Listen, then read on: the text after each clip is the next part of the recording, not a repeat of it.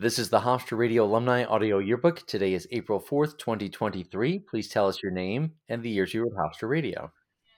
Hello, Brian. My name is Bob Aiello, and I was at Hofstra Radio from 1977 to 1981. And what shows or programs did you work on at the station? So I was most focused on a show that covered blindness and disability called Stigma. And I'd like to talk about that for a minute, but let me just point out first that I'm a little unusual from some of the guests you've had on in that I was not a comms major. I was active at WVHC. I was an engineer, a producer, and an announcer, and I loved the radio station. But I was a computer science major, and I had no intention of going into broadcasting as a career, although I really loved broadcasting. And I looked at radio as a way to bring about change in the world. Hmm. And, I've seen a lot of change in terms of the way that people who are blind and disabled are treated. And I think some of the things we did at WVHC really helped to lead with that change. And it's really a testimony to what a college radio station can accomplish in terms of a number of the things that we worked on, and I can talk about that a little more. Okay. I look forward to hearing more about that. Aside from working on Stigma, did you have other shows that you participated in? Sure. So I was a very active engineer. I got my FCC Element 9 license, which was fun, and I really enjoyed the technical aspect of it. I did a lot of jockeying of classical music, and I did some news. But German was a language that I studied, so. Rasa K, or otherwise known as Rasa Bobelis, and I used to joke that all the foreign language programs were in English. So we decided to put one out in German called Deutsches Fest. And we made that we were only going to speak in German. And, given that, we were German students, we weren't totally fluent, but we pulled it off. And it was really a lot of fun. So we did that foreign language program in German, auf Deutsch, and we got a nice response from it.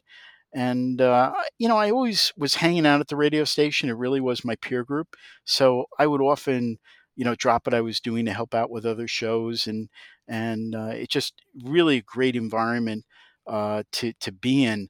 In many ways, that was my social circle. Aside from being with other people that were challenged by disabilities. Aside from producing those shows, did you have any titles or positions at the station? No, I did not, and I think that was appropriate because again, I was not looking to go into broadcasting as a career. Although I did, land a job for a short time with a commercial station, and I did automation work at ABC Radio Network for 4 or 5 years.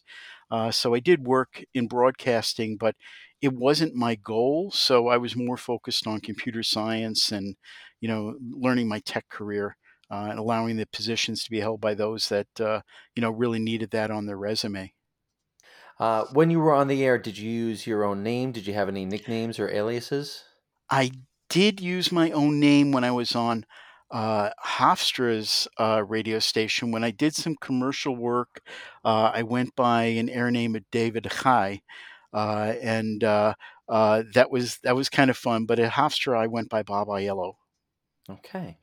So obviously you've got an interesting story already. We're into it, and I want to know more. And you mentioned you weren't a communications major; you were going for computer science. So how did you wind up at Hofstra Radio? Were you aware of WVHC before you came to Hofstra, or is it something that you found on campus? It was I really was going to go to Adelphi, but I love music. I play some instruments, so I was going to play in the band, and I did for a couple of semesters. And I loved radio, and Hofstra's radio station seemed like it was a lot better.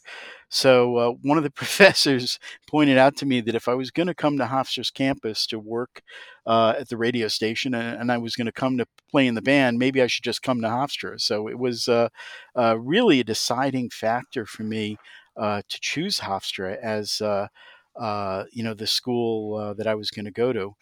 And broadcasting and radio um, were really my first love, and in a very very significant way. You know, growing up, I actually was blind. I didn't gain my vision until end of high school, beginning of college. So, radio had a tremendous amount of significance to me. You mentioned you were studying computer science, um, and you mentioned that you weren't thinking about radio as a field, but this was something that you felt that you had time to invest in and to get involved. Well, I accomplished my other goals through radio. So I've always been an activist for the blind. As a 13-year-old, I helped pass the first laws for parking permits in New York. I led that effort, raised the petitions, went to court.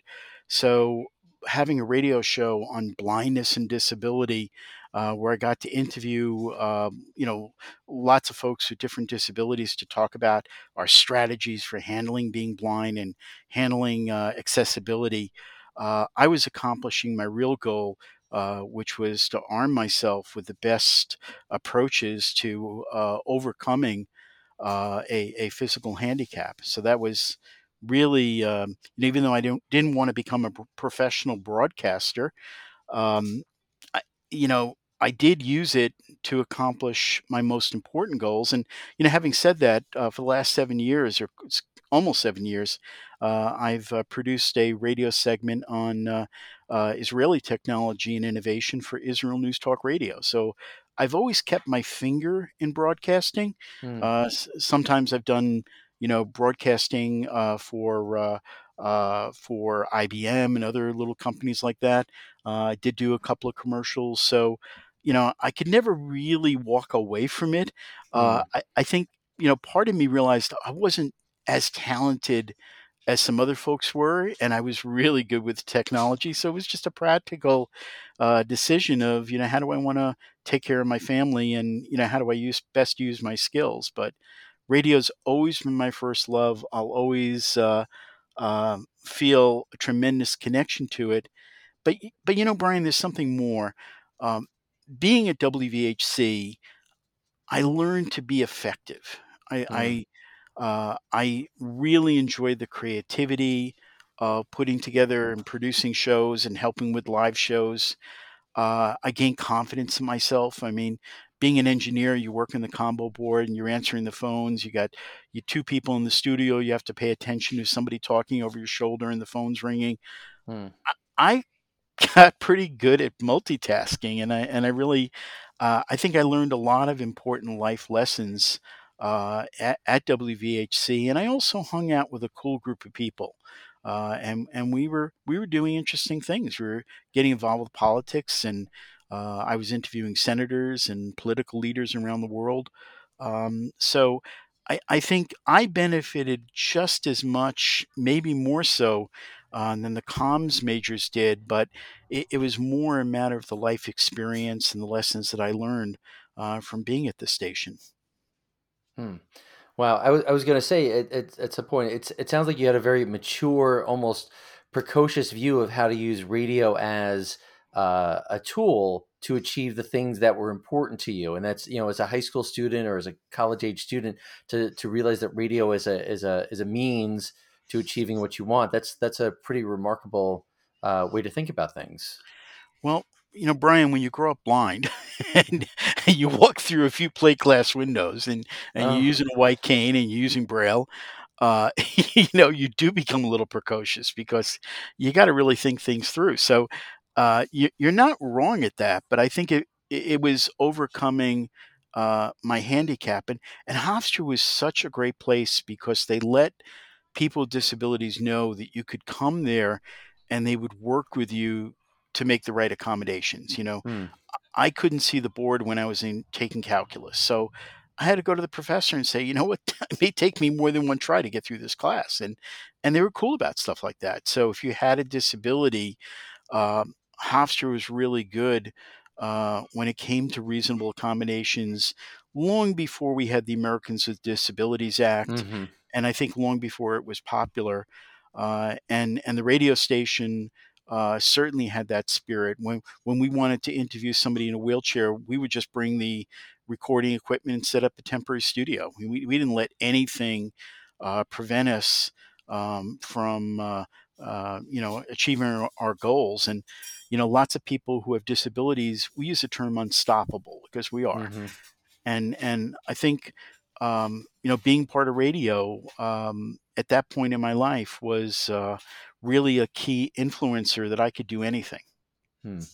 I don't want to make too much light of this, but I have this sort of humorous idea that I ask people about their first impressions about the radio station when they got there.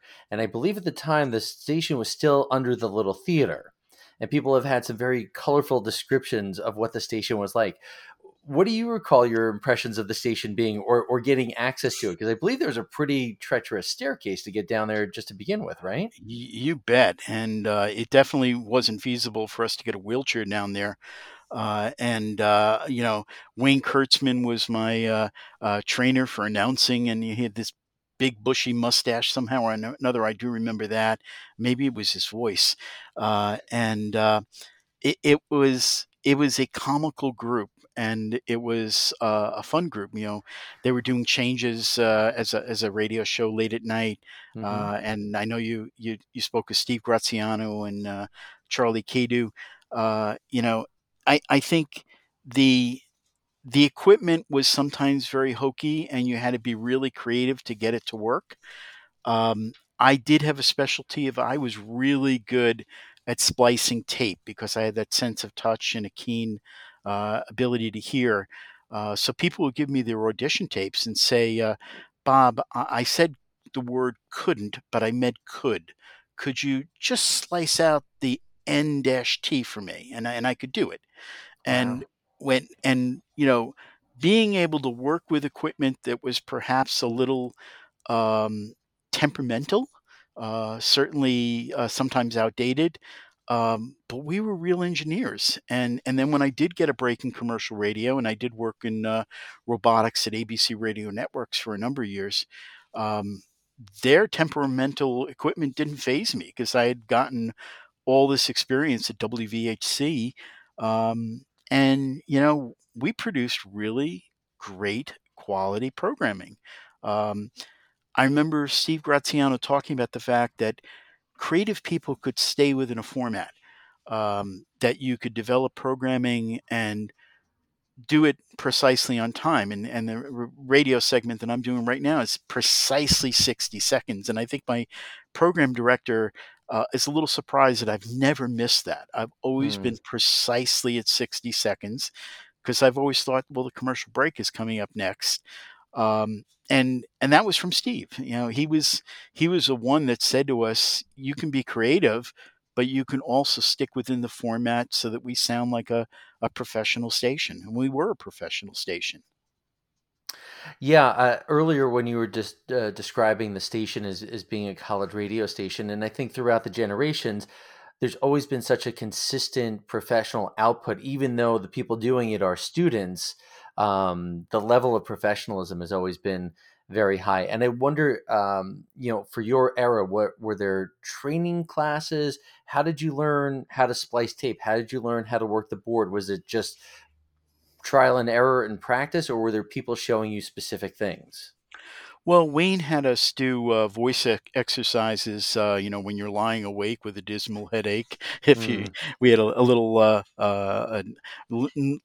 poem that we had to say, so we trained our voices. And we did have engineering classes, but I think 99% of the time we were just helping each other out, showing each other stuff. And uh, we did have another guy who was blind at the station, and then myself and another person trained a couple of other blind announcers or engineers who were going to go work in commercial radio. So it was a culture of learning. Um, and yeah, there were comms classes. I helped teach one when Jeffrey was out sick, Hmm. but I never really took any of the comms classes. I learned by doing and by having fun with other folks there, and I think we were all really cool about teaching each other. And also, if somebody said, "Hey, somebody's out sick and you cover the board, we all really tried to. In fact, I remember one snowstorm. We actually had too many people that made it through the snow, Hmm. despite the fact the buses had all stopped. We all just kept coming to the station because whenever we had a big snowstorm, we went on the air for 24 hours and supported the community. People were really dedicated and determined, and again, it was really fun. That is such a recurrent theme in throughout the eras in talking to different generations, that whether it's a snowstorm or the events of September 11th or whatever breaking news story it was, that people gravitate to the station. And I keep asking people, I'm not even sure what the question is, but is it something about the people that are drawn to the station? Is it the culture of the station? What is it that makes us go to the radio station during these times of crisis or emergency? I'm not sure what it is. I'm in awe of it, but I don't know what it is. Well, we had 50,000 watts, right? We were a sizable college station. We were not a 10-watt round the block station. We had as much power and reach as many commercial stations. So part of it is I think we really felt an obligation to the community, Hmm. and the community called in a lot. I mean, I met a lot of people who would hear the show and would call and leave me a message and want to talk. And we felt connected. It wasn't just a one way thing. Hmm. So I think I was very motivated by the fact that if I was going to work on a news segment, I wanted to do an honest job around the news segment. I wanted to Hmm. serve the community, and I think that was kind of a culture there that we wanted to really do professional radio and be proud of what we were doing, and the fact that we were college students didn't really matter.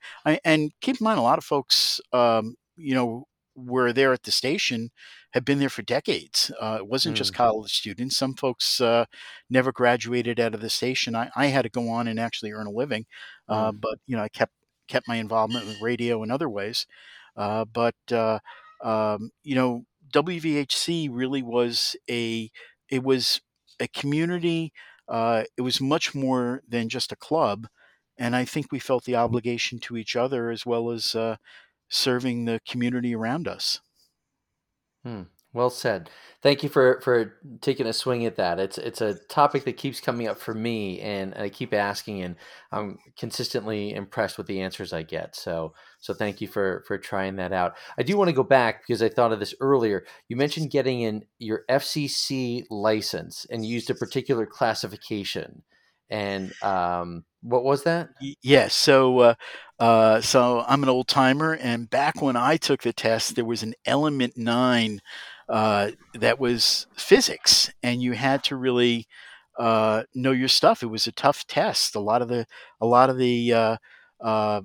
folks there had trouble handling the science part of it, and I was pretty good with math and science, so I passed it on the first try, which meant even though I was new to the station, I got to work as an engineer, and you always had to have somebody with an Element 9 license at the station to be on the air. So that made me a popular guy, even though I was Hmm. new. And I really enjoyed not just learning the material, but then learning how we use it.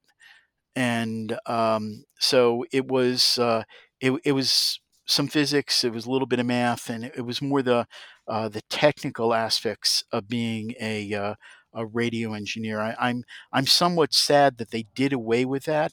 I think having to know that information was really useful. Hmm. When I went on to an opportunity to work in AM radio for WTHE Mineola, they had to go cut down to a lower level of power at dusk, and I had studied that stuff and understood why. I think the material was really really important, and again, it was really fun to learn and to be part of that. So would that have been different than an FCC license with broadcast endorsement? Um, I'm not 100% sure, but I think that they did away with the physics part of the exam. Okay. I think you still have to know the laws, but I Right. don't think that they had as much on transponders and other electrical devices. I mean, if you go for your first class engineering license, and they always had to have a first class engineer to handle the repairs to the transmitter, as Right. an example. But I'd say it was kind of on par with getting a ham radio license in terms of understanding the mechanics of broadcasting and frequencies and so forth. It was, to me, it was really useful information. I know some of the folks who were comms majors found it a bit of a nuisance to have to go off and learn physics, Hmm. but uh, you know, I am a sciencey, technical kind of guy, so There you go. I enjoyed learning it. And this would have been going down to Varick Street in Manhattan to Yep, take the test? Okay. that's right, and that was very exciting, and you know, you had to really study for it. I mean, it wasn't, it was not a joke test. You had to actually spend the time and learn the material and be able to apply it. So I'm sad they kind of took that part away. I'd love to see them make it a little tougher, because that kind of, when it's a little harder, it makes you stretch and learn more. This makes it a little bit more special. Do you remember getting on the air the first time? Or if not exactly the first time, do you remember your feelings? Were you anxious? Were you nervous? Were you excited? So I do remember going on the air for the first time. I was just doing a couple of breaks as an announcer, and I guess I was a little nervous. But again, when you have my history of overcoming blindness, Hmm. you're kind of gutsy. Uh, so, and again, it was a dream come true. My biggest role model growing up was listening to a radio program called Out of Sight. And unfortunately, I forget the gentleman's name, although I did meet him later. He was a blind guy doing a show on blindness. So I had all of this pent up thoughts about radio being the way to really get your voice out there, particularly if you have a disability. And that's why when I came up with the idea of doing Stigma, which is a program by the disabled, in which we talked a lot about how to overcome disabilities, and we talked about some of the challenges and problems we had.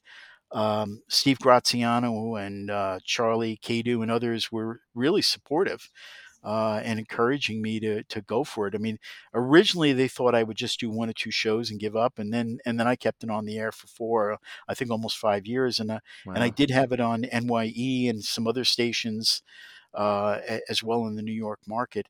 And I interviewed, I really lost count of the number of people, but lots and lots of different people who brought different perspectives on dealing with disability. Sometimes we interviewed care providers, and I tried to take it easy on them, but it wasn't easy, Mm-hmm. Mm-hmm. because you know when you Mm-hmm. get that social worker who thinks they understand what it means to be blind, and you've really lived it, you gotta try to go gentle on them.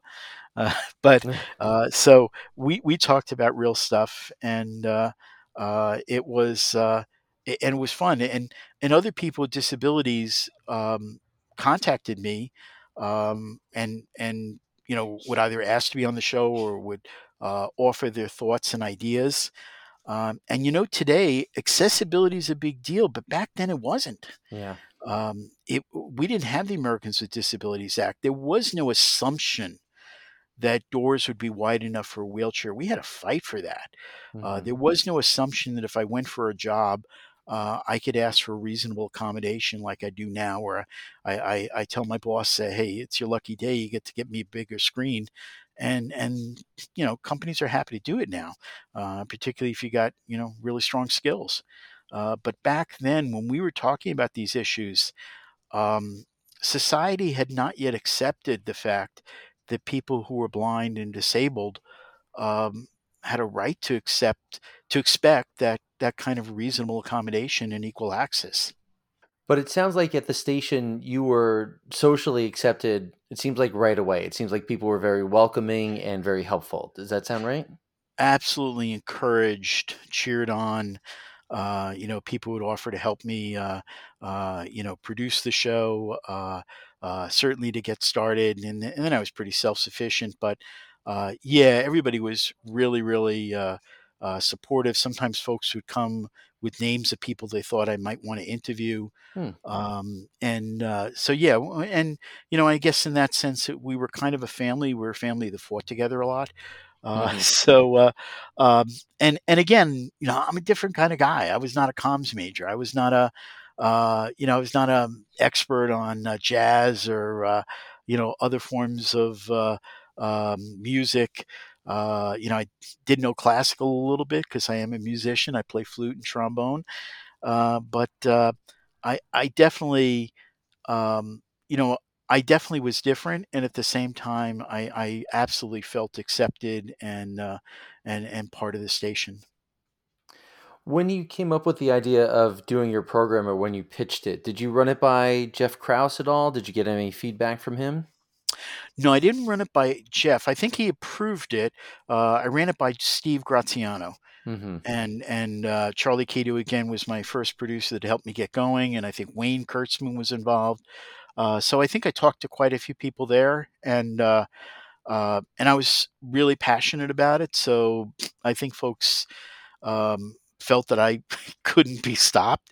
Yeah. But I know originally they thought I would do two shows and then I would call it quits. And I was in for the long haul. It was tough for me to stop after I graduated. I kept going back to the station for a few months, trying to continue it. But I definitely had a good 3-4 years of shows weekly. I had some reruns, but pretty much able to produce original content just about every week. What you said a couple times that they only expected you to do maybe a few shows. Is that just because you were trying it out, or maybe you only had so many topics, or you'd move on to other things? I think that initially folks didn't have any idea of how many topics I would come up with. Uh huh. And I had many ideas of different topics to come up with.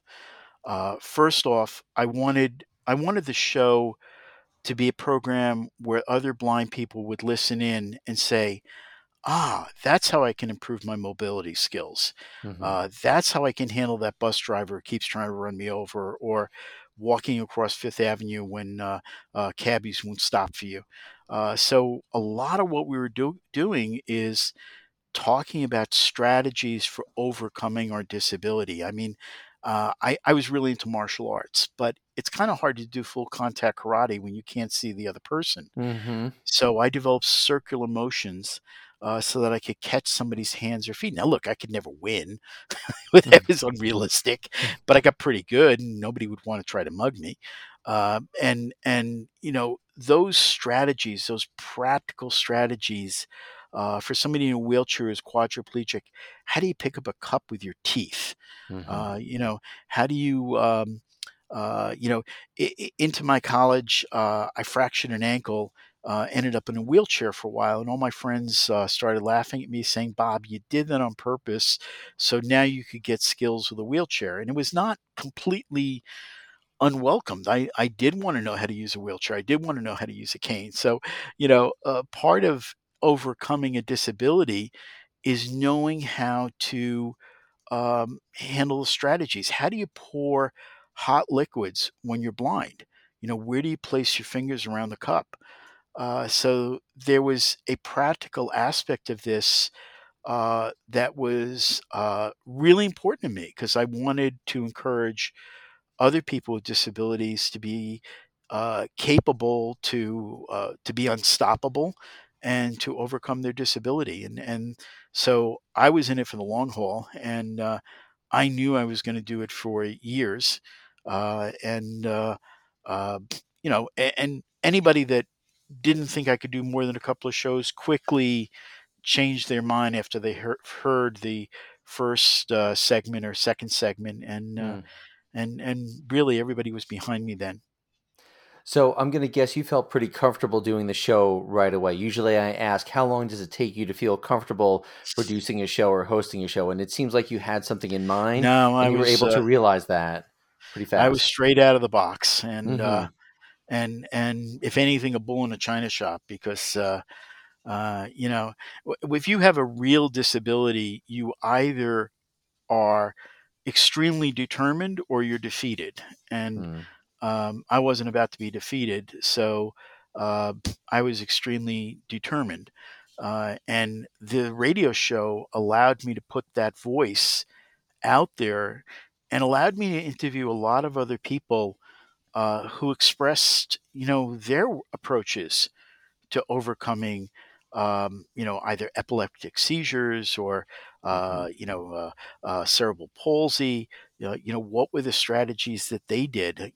How do you, if you're blind, how do you think about your career? Well, I had a couple of friends who were fantastic musicians, and you know, the whole idea was really to help each other be the best that we could be, and there was no place for pity. Nobody really cared about that.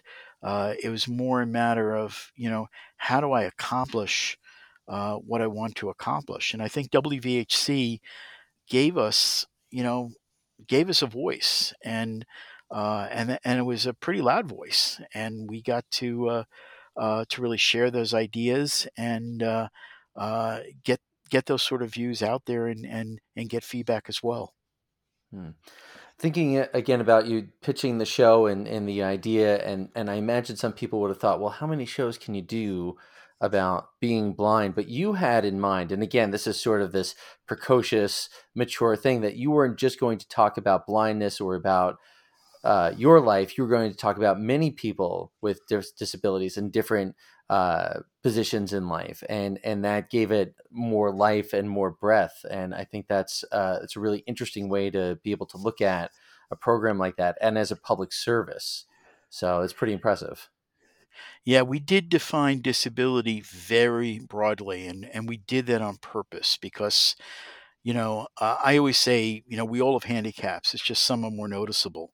And capturing the view of parents is another was Hmm. another area that we covered. Maybe that person's handicap was they had a child with a disability, and they felt responsible for it, and we needed to talk about that. We needed to talk about how parents handle empowering their children, and also at the same time handling the emotional feelings that they have as the parent of a child with a handicap. So we defined a disability very broadly, and we tried to cover it from many different perspectives. And sometimes we were joking around. We'd sometimes play music that talked about disabilities, and we occasionally got folks annoyed at us at how far we took it. But it was college. Right, right. So that was definitely an approach that we took, and that we tried to accentuate. As we're looking back at this, we have the benefit of hindsight and your experience in these relationships and friendships.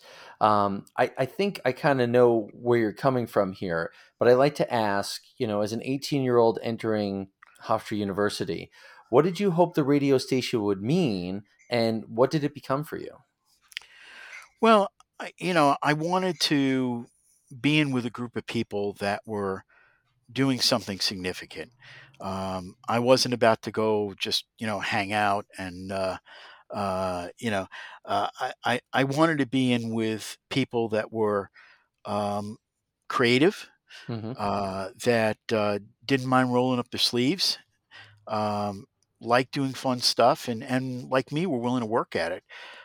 So I think it was a very wholesome um, group of people for me to hang out with. My other peer group, we did have a student union for people with disabilities, and that was the other group that I hung out with, and that was just an infusion every day of people that were ferociously determined to overcome any obstacles in front of them. So I think I kind of looked at the station as being a healthy peer group, and the kind of people that I want to uh, work with, and also help out if when people needed me to be their engineer, or to help them with production. I was glad to do it then. So I think you can't over consider the importance of picking a good peer group when you're in college, and the station had that kind of a culture and the kind of folks that were positive influences to hang out with. That's fantastic. Bob, this has been a really great insight into how the station worked and your role in it. And I'm so grateful that you took the time to share your stories. I'm working on some more questions. I hope you have some more stories to share, and maybe we can do this again sometime. Sure, Brian, it would be a pleasure. And I want to thank you for really being the historian, the keeper of the history of the station, because there was so much that happened there, and Hmm. Jeffrey's influence as well. And I think these segments that you're doing are really valuable, certainly bringing back memories and allowing WVHC to be remembered for what it was, and perhaps influence students getting started today. So thank you, Brian.